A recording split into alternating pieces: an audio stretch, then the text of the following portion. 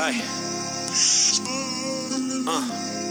We be grinding all week just to find us a guest. First round of funding, it's time to invest. Pardon me if you all leave unimpressed, but pardon me if you all leave all obsessed. So you can hold me accountable to following my dreams and working like an animal. I'm building something tangible and anything you can have it. I'm just doing this for me, but I hope it reaches other places right now. I don't know, Mercury's in retrograde. I always blame it on that, but it's been a tough couple months, and this project is really helping me have a creative outlet and be kind of like excited about what I'm doing. But all in all, it's pretty tough. So I'm really feeling not great. And it's really good to have this outlet and to be talking to people and to kind of like see the light at the end of the tunnel. That's very exciting for me.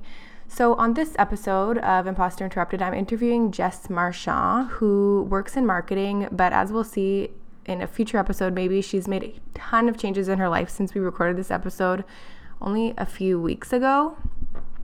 She's made her Instagram, which we discussed, private, and she's made some big moves in her career that maybe we'll talk about another time.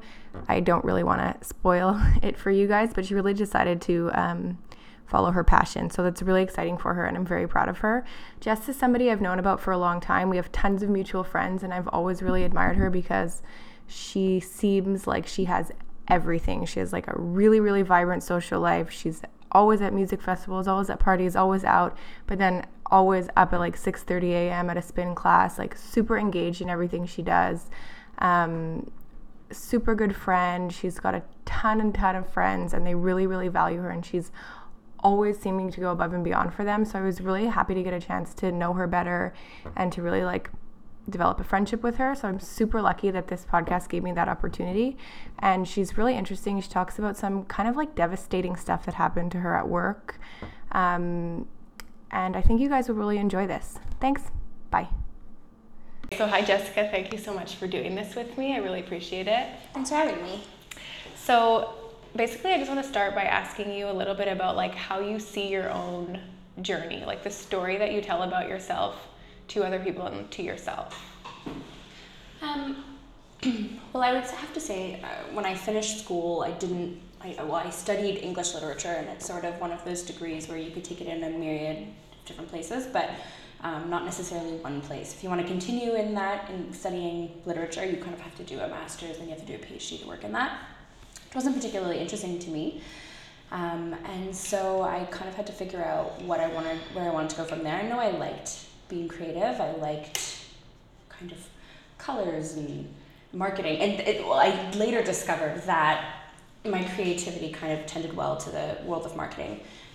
And I happened to get really lucky. There was a job at the place I was working, which was an insurance company for students. And they had a job available that was supposed to be editing based, so my degree worked really well, but it ended up being a marketing job in the long run. They needed me to help them run campaigns because someone happened to quit. And I quickly discovered that I excelled really well at it. I was very organized. I had the mind for it. So from there, I just have been 5 years in the marketing world. I went from the student insurance company to a local startup called Flight Hub, and now I work for Aeroplan as a senior marketer on their travel marketing team, and I have partners like Marriott and who else do I have? I just changed the roles because when I went to Aeroplan, I was in their lifecycle marketing team, and now I'm on their travel marketing team. I have Marriott and a few other partners, and I take care of like their travel journey and so on. But besides that, I would have to say that what comes first for me above anything else, including career, is fitness. And I spend maybe, 30% of my week in a gym. Yeah, B-Cycle. B-Cycle is one of the 3 gyms I'm a membership at. Oh wow, really? What does your workout routine look like? Currently, it's cardio-based because I give myself a challenge. I give myself a 3-month challenge to try and drop in fat percentage.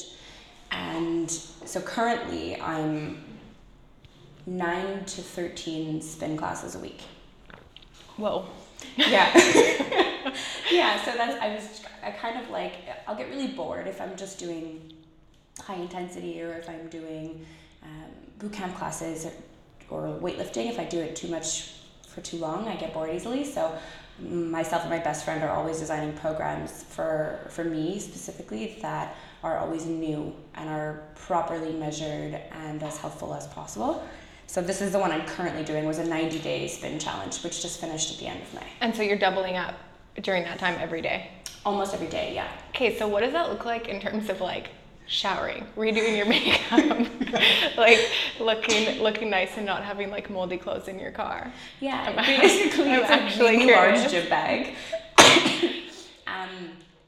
Sorry, speaking of that, if I do cough, I apologize because I got bronchitis in February and then did this challenge. I gave myself asthmatic bronchitis, so sometimes there is such thing as too much working out. So I have an asthma inhaler now that I take twice a day. Worth it. I seem to think so. My family and friends seem to think it's a little much. How do I keep it up? I mean, it's a really large gym bag, and I try to find gyms that have towel service, so I don't have moldy towels, and very large pockets to separate the dirty gym clothes from the second set of clean gym clothes. But it's all for me. It's about when I go to bed and when I wake up. So I'm doing a 7 a.m. spin class, and I'll work at 9. So I'll have an hour to get ready before I start work. If I come back on lunch, which is really rare, then I have 15 minutes in between class and work to shower and put makeup on, and then it's just a priority. It's like, okay, maybe don't wash your hair, maybe put face cream on and a little bit of concealer and some mascara, and then head back to for your afternoon. If it's after work, I'll just do it at home. Not a full face. Yeah, that's crazy. Like, I don't know you very well, but I know we have a lot of the same friends, and I see that you have like, another reason I asked you to do this, you seem to do everything. You have like a very, you have your regular job, which you excel. You have your Instagram, which you manage and is like amazing. You have a boyfriend. You have like a very robust social life. Mm-hmm. And you go to the gym twice a day. And you sleep, I imagine? Mm-hmm, mm-hmm. I do. But I sleep between 11 and 6. And 6, and that's it. With exception of weekends. Weekends I'll change up a bit, but it's always 11 I'm asleep and at 6 I'm awake. But it wasn't always like that. I was never a morning person. It's just kind of one of those things that, I tell people this all the time. No one's asking me to hang out at 7 a.m. on a Tuesday. So that's the only time that I have for a workout or that I have to definitely dedicate. So my mornings are a must. My mornings have to be in a gym. But other than that, yeah, I sleep at 11 and up at 6 to work out. Wow. Yeah. And does that, when you like embrace fitness, that's sort of like new for you the past like 2-3 years? 3. Exactly. Do you like lose friends? Did your social life like change a little bit from that? It's weird. So around 5 years ago, I noticed that because I'm kind of a serial monogamist. I've always been in monogamous long-term relationships. And about 5 years ago, I realized I had been in so many, one after the other, that I started losing friends in general. And so I kind of made a late New Year's resolution in February one year to say yes whenever someone would ask me to hang out, because I'm not the best at reaching out, but I can say yes. So I would always try to make people feel important that way. And so for a couple years following that New Year's resolution, I was saying yes all the time, and I like cast a wide net of friends. And then slowly over the last few years, when fitness became really important to me, I was able, and I felt a lot healthier, not just body-wise, but mind-wise, and I was able to figure out what types of people I meshed well with, what types of personalities worked really well with mine, and I was able to kind of cut away at the weeds and rein in the net a little bit to find a core group of people that are very aligned with my belief system. And so I didn't lose friends. I think my relationships strengthened with people who are like-minded, who work out with me, who go to the gym with me in the mornings, or who, instead of going to sit on a terrace and have ice cream, which is amazing, but they'll come work out with me and then we'll go for a walk, or, those are our activities. So my fitness life has kind of also become my social life. Yeah, great. That's really good. I really admire that. I always try to be fit. This month I didn't get an Opus card, so I would bike to work every day. Mm-hmm. How's it going? It's going. My body's not used to it yet, but we'll get there. So were you when you decided to cast a wide net, had you had a breakup? Was that a catalyst for that, or you were still in your relationship and you were just annoyed? I was still in my relationship, and I went to a friend from high school's birthday. I just happened to go, and it was a bunch of people that had been my quote unquote best friends for, the last 10 years, but I felt like an alien to them. I just felt like they didn't know me, I didn't know them, and I was really awkward, and I felt like, how is this possible? How is it that I've allowed myself to become so far separated from these people I've known for so long? And I was still dating someone, but he was more of a hermit and a really lovely guy, but he didn't like to go out, or he wasn't overly social. And so I went to the birthday party, and then I was like, you know what, I'm just gonna do it for me. If he doesn't want to go out, I'm not gonna force him, and I'll just start being more social. But because of that, it was inevitably the beginning of the end of that relationship, because I had made a decision to become a totally different person than he was. And so slowly, after, I think it took maybe 2 years for us to break up, and we're on great terms, because we ended up becoming two different people. But it was that I would associate that night as the beginning of the end of my relationship, when I decided to focus on friends and fitness. Yeah. Okay, great. So the other thing I keep mentioning is your Instagram. Mm-hmm. And you mentioned that you really like colors, and that was part of what you were thinking of when you started in marketing. Yeah. You want to talk a little bit about how because you have a fair amount of followers and it's just super curated and beautiful. How did that start? It started because the ex that I just mentioned is a really great photographer, and he taught me a lot about how to frame a picture, how to frame an image, or how to take a nice photograph. And he really taught me a lot. He was more into landscape photography, which is why there's not a lot of people in my Instagram. And I love Instagram and its ability to kind of frame out a personality in 9 squares almost. And I think that's really sweet and really lovely. And I enjoyed it at first, and before the algorithm changed, I loved it because it was just natural. I didn't have to try hard. I didn't have to feel like I had to be fake. I didn't have to put up an image, because even if I didn't like it, I would think so. It was as authentic as it could be.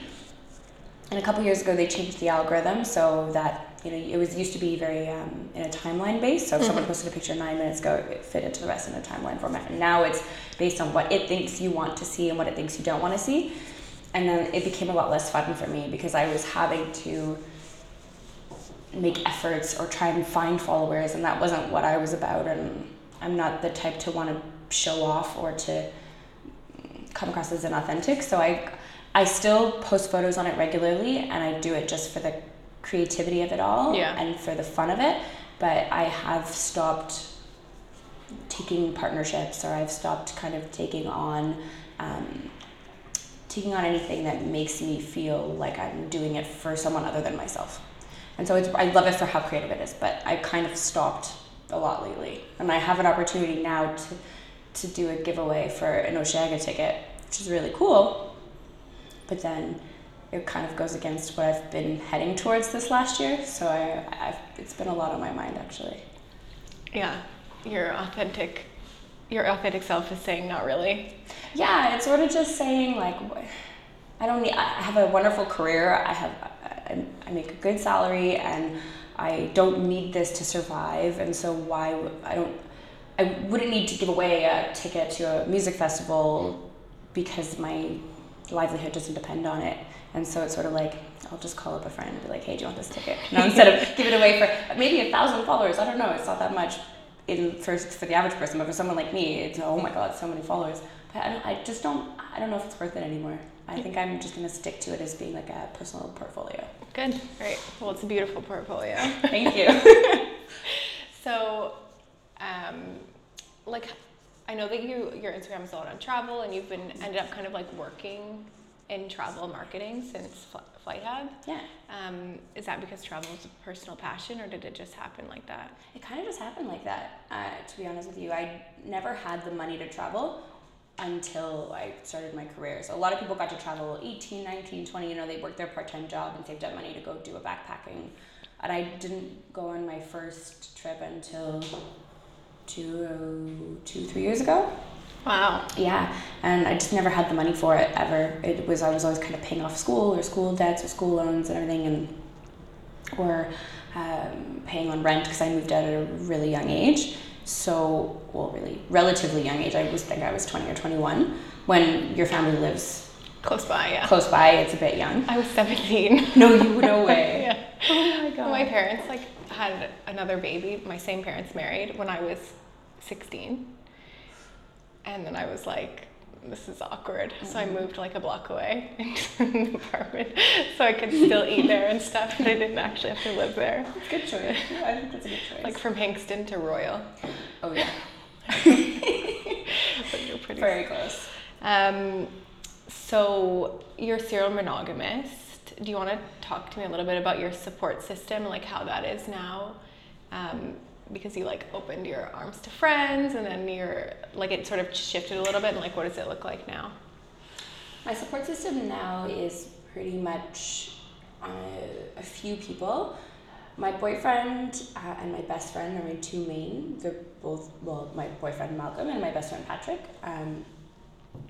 They're both really great, and they kind of work in two parts. So I kind of have like the love and the affection and the home base with Malcolm, and then I have the emotional support with Patrick, because my boyfriend is not an overly emotional person. He can't handle emotion very well, and so he's more than happy to just say, okay, go talk to Pat about that, because I don't want to deal with this. So I have the two of them, and coincidentally Pat is the one who helps me build fitness programs, and really he's the one person that I would have to say probably, no matter what I say, he listens 100%. Anything I need, any advice I need, he'll give it his full thought. He'll call me on his way to work if I need something. And he's just like an incredible support system on the outside of my relationships. I kind of have those two. And then there's my dad, and he's pretty great. Good.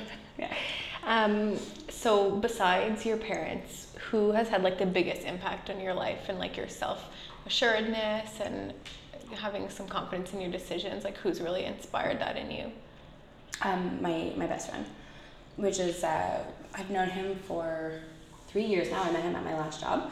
He was a director and I was just a regular coordinator.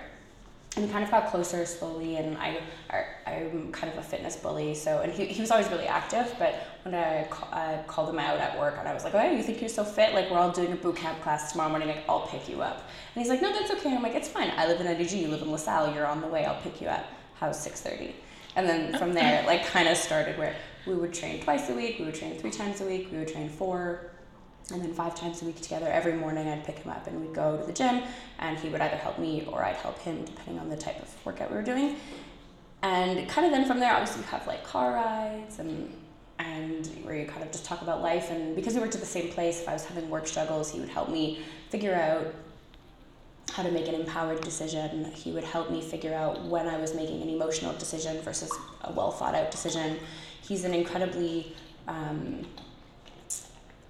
he's articulate, and he's also he puts a lot of thought behind his actions and his words and his career. And so he was the perfect person to help me build myself up. Because obviously we would work out together, so he'd give me strength of my actual body. He would help me when I was being really emotional and how to figure out how to find my way through it. So he gave me strength of mind, and then anytime I needed to vent, he was always there for me. So I'd have to say he's helped me build the Jess I am today. That's really good. Can you say, like, off the top of your head, one kind of like a quick test? How do you know you're making an emotional decision versus like an empowered decision?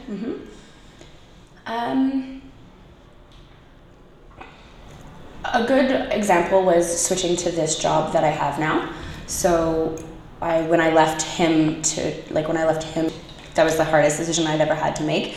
And it was, at first, it was really emotional because I was in a negative place. I didn't like my job anymore. I didn't like the environment of the office.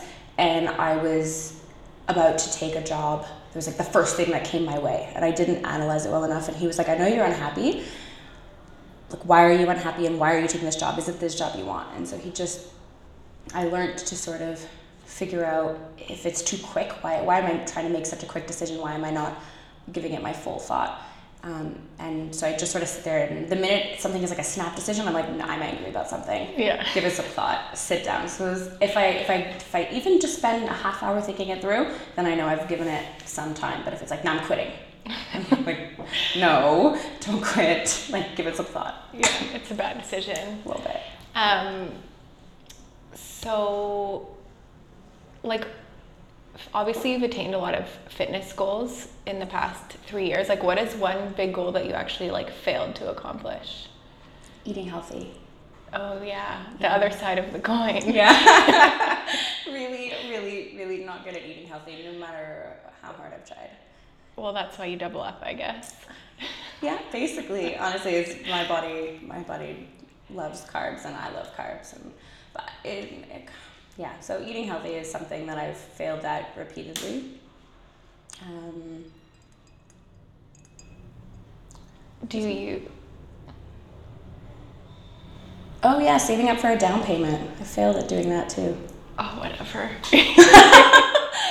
I always thought, I was like, I'm 28, I'll do that. Or being a marketing manager by 28, like 5 years into my career, making the switch from a coordinator role to marketing manager role. Haven't done that either. What's your level now? I'm a senior coordinator, but I took a jump back. So I was a brand manager, and then I took a backwards position for a larger company where I would learn more and have more tools and technologies at my hand. So I'm learning more than I ever have. But I kind of took a title. I went back in a title, ahead in salary, but back in title. Okay. So it was sort of a compromise. So were your goals was the 28 that you were looking towards, or the 5 years into the career? It was 5 years into the career. Okay. For a marketing manager, eating healthy was 3 years, and I just hit 3 years on May 11th, and still not eating super healthy. Oh well, super healthy is like, you have a joie de vivre. Yes. There's no eating healthy. I tell people I train to eat. Yeah, eating super healthy, I think, is like overkill. Like, it's really pleasant. Eating is like the spice of life. You need to eat. It's fun. It's enjoyable. It says like good things about a person when they like to eat, I think. I think so too. But there are some times where I'll binge and I'm sitting at home feeling absolutely terrible about myself because I went and ordered Domino's pizza, and then I had some Haagen-Dazs in my kitchen, and then somehow an hour later I'm still hungry, so let's take out the chips. And it's like in an hour and a half I've consumed 6 days worth of calories, and I'm staring at Netflix. I'm like, what is my life? My boyfriend's eating along with me happily because he just wants to be happy, and I'm like, stop it. He came out of the womb with abs, so he doesn't have to worry. Yeah, it's actually really hard to eat well with a boyfriend who like lives, I don't know about you, I live with my boyfriend, and he is like 250 pounds. Like, he eats a lot. Yeah. And I eat a lot. I can keep up with him, and it's like embarrassing. I wish I couldn't. I sometimes wish that he was a little bit more aligned fitness-wise and nutrition-wise, because it's a lot easier to eat healthy. If your partner is making a salad for dinner, it's really easy because I don't have to think about what I'm making for dinner. But if he's like, oh, I want to order pizza, I'm not going to be like, let's order a salad. Like, I hate salad. Yeah, you so would. It's like, I need a little bit more, so we're working on it, though. Yeah. Slowly but surely. Slowly but surely. What about drinking? Like, has your social, like, drinking life had to change from your healthy lifestyle, or have you been able to accommodate it? I was never a big drinker. Not necessarily by choice. When I was really young, I made a bet with my cousin. I was 7, I think. And I made a bet with my older cousin who drank a lot. And I was like, you're an alcoholic. Like, you're really annoying 7-year-olds that no one likes. You're an alcoholic. I bet you $50 I'm not going to drink until I'm an adult. And he's like, oh yeah? Like, I'll bet you $50 that you won't get drunk till prom. And when you're 7, $50 is a lot of money. And my whole family forced me to keep it up, and so I surprisingly didn't get drunk until prom. I won the stupid $50 because I'm a really stubborn, prideful person, and so because of that, I never really drank a lot in high school, and then I didn't drink much following that. I don't stay away from alcohol. I love drinking. I don't drink to get drunk, but there are at least 2 nights a week I'm having a glass of wine, and maybe 1 night a month where I'm going out really, really drinking and like having fun with friends. Yeah, okay, that's good. Good balance. So those are the goals you've failed to achieve, but what's the biggest goal you've achieved that you're the most proud of? Like a specific, measurable, a SMART goal. SMART goal. I am most proud of my weight loss. I weighed in at 195 pounds 3 years ago, and I just for the first time ever entered the 140s last week, and I haven't seen the 140s since I was 14 years old, so 14 years ago. So I'm very proud of that. I did it slowly over time, and there have been there was a year period where I didn't go up, I didn't go down. I was still training regularly, but I wasn't overdoing it, and so I just maintained my weight. In the last 3 months, I did the spinning challenge of 3 months, and I think I lost 10 pounds, which put me into the 140. So I'm very proud of my weight loss, and I'm proud that I've done it in a healthy way, in a very measured way. I have fat calipers, I pinch my fat in 3 different spots, and I measure out my body fat, and I make sure that I'm monitoring how I feel in workouts, so that if ever I'm going too hard, if I'm doing 10 spins in a week, I need to make sure that I'm not hurting myself or hurting my body. So I measure my output and how I feel in that workout. And if all of a sudden I'm dipping and I have low energy in a lot of workouts, then I know I need to take a break, I need to rest, I need to take an afternoon off and just recharge my body. So I try to measure it and be as safe about it as possible. Okay. That's crazy.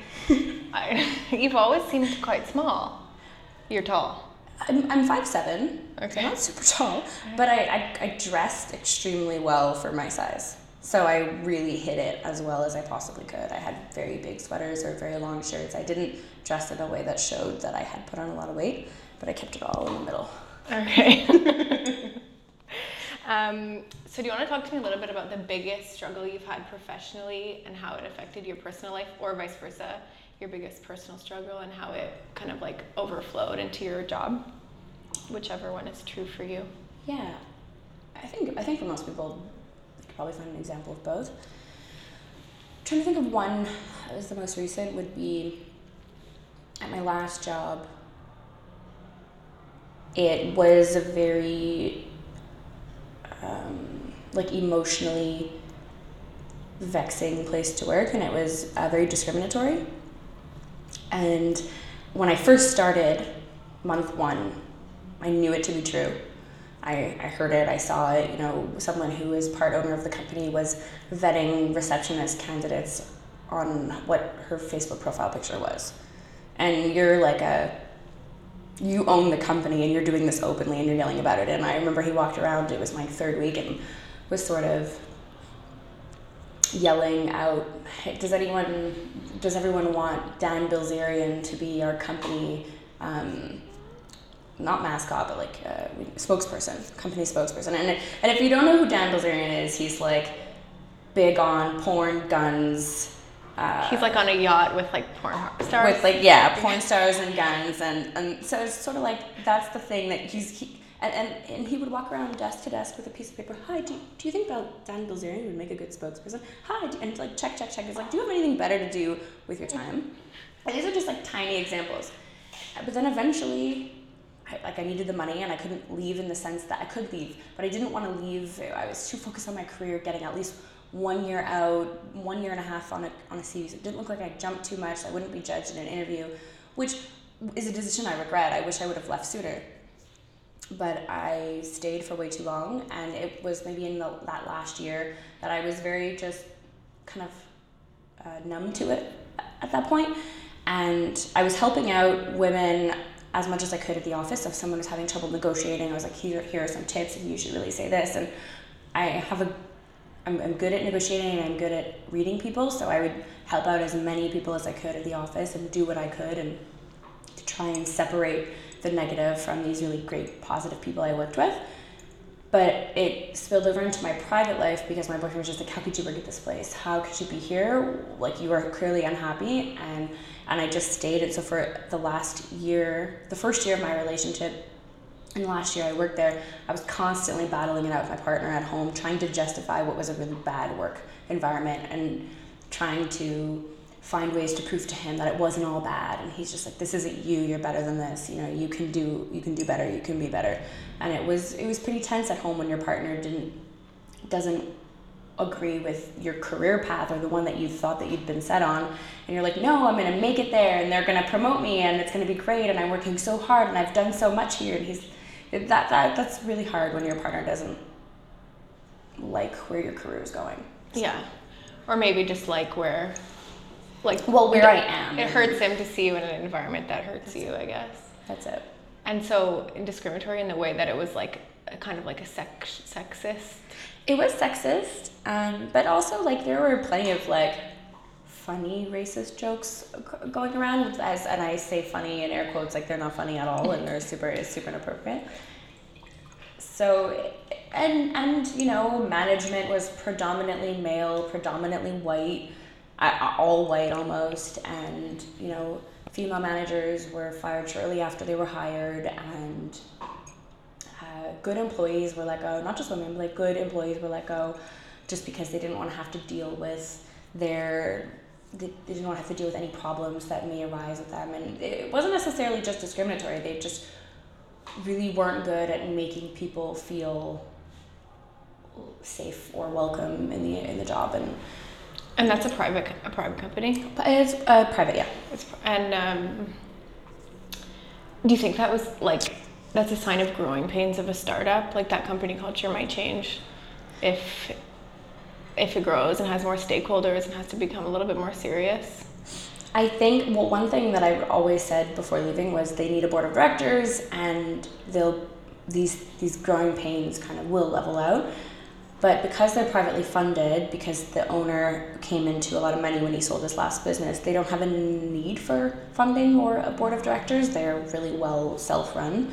And there are signs of they'll hire a C-level exec and fire them 2 weeks later because they were too aggressive, or they were they wanted to change too much too soon, and so those were just, after a while, you can't hire and fire so many VPs and C-level execs and say, hey, we're gonna hire a CEO, and one day the best friend is the CEO, and the next day he's not the CEO anymore, he's back to being the chief of operations, and the next day he's the CEO again, and then he's not, and it's just, I want to hope for them that it's just growing pains, but it's been going on for so long now that unless the owners truly step aside and let the good employees run the company, I don't see them succeeding with a good, like, succeeding and having a good culture. They may succeed in terms of being profitable, but I don't know that they'll succeed in ever having a place that's fun to work. Yeah. They just had a wave of like 30 people leave.